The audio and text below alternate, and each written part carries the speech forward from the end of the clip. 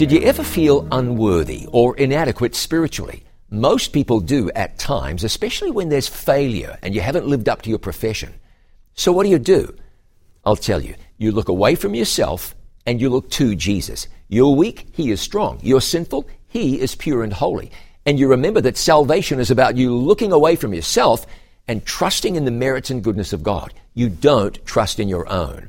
Hebrews 12:2 says, looking unto Jesus, the author and finisher of our faith. You don't trust in you, you trust in Him. So when you're reminded how weak you are, keep looking to Him, keep trusting in Him, and claim His goodness as your own. The devil's hoping you'll give up. Don't. You're weak? Well, yes, you are, but Jesus is strong and good and doesn't make mistakes. So have faith in Him today and trust. I'm John Bradshaw for It Is Written.